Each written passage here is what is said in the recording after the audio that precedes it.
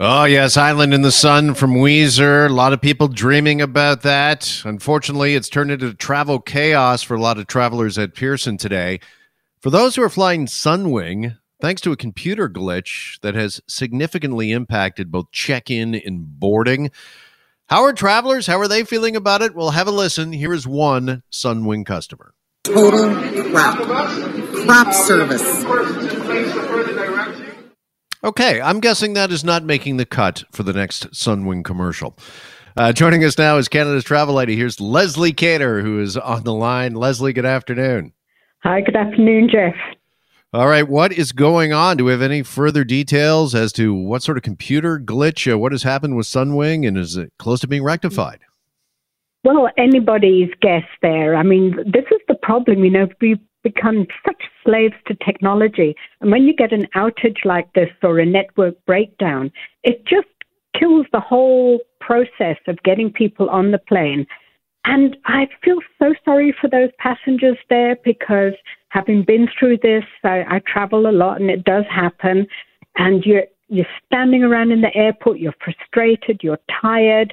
The poor employees, I'm sure, of Sunwing are kind of waiting for the eruption of tempers. I'm sure that's happened already.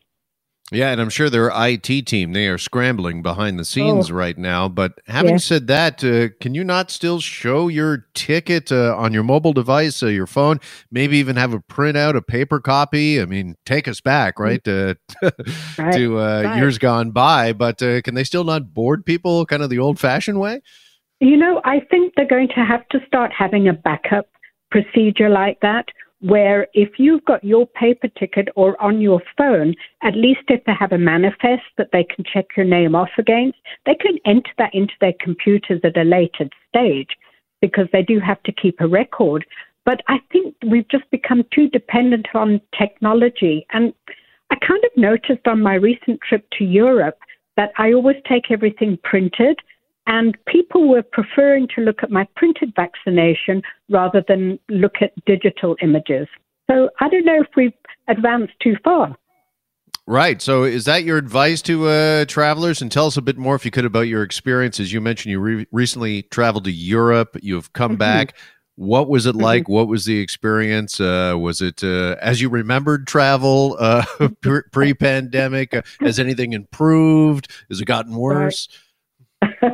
Well, it was quite strange, actually, going into Eastern Europe and being in places like Serbia and Bulgaria. And it seemed like nothing had changed. I didn't see a lot of people with masks on.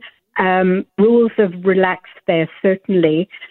Traveling, of course, over the time that I traveled, when I flew back to Canada, it was just the beginning of the Easter weekend. And every airport was very, very busy. My advice to travelers when you travel like this, just make sure that you have all of your paperwork together in a folder, including your vaccination certificates, boarding passes. Paper is the king here. And you take that out and you go through the lineup quickly. I just found there were so many people in front of us who were fiddling around with their cell phones and trying to bring up their boarding pass, and slows the whole process. Yeah, without a doubt. And you know what? Ironically, we booked you earlier today to appear with us here to talk about some recent travel headlines, which read, "Experts are predicting a summer of travel chaos." Yes. And here's why. And I guess your experience, and also now what's happened at Pearson this afternoon with a Sunwing, I guess those predictions are already coming to fruition. It's true. Well, that's right. And Jeff, what has happened really, I mean, in fairness to the airlines, they've had these massive layoffs, like everybody in the industry. And now they're bringing back new people. They are hiring as fast as they can. I spoke to one of the WestJet management, and they said they're hiring 800 people.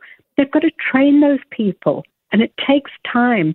But unfortunately, the surge and the desire for travel has overtaken the training programs, and now we have this gap. Mm-hmm. Well, as the old saying goes, I guess you want to pack your bathing suit, but you also want to pack your patience, particularly if you are flying Sunwing this afternoon out of Pearson. Leslie, appreciate it as always. Thanks so much for this. Okay, Jeff. Have a good day. You too. Be well. Leslie Cater, Canada's travel lady, with us. We'll take a quick break and then we're back. Stay with us. You're listening to The Jeff MacArthur Show.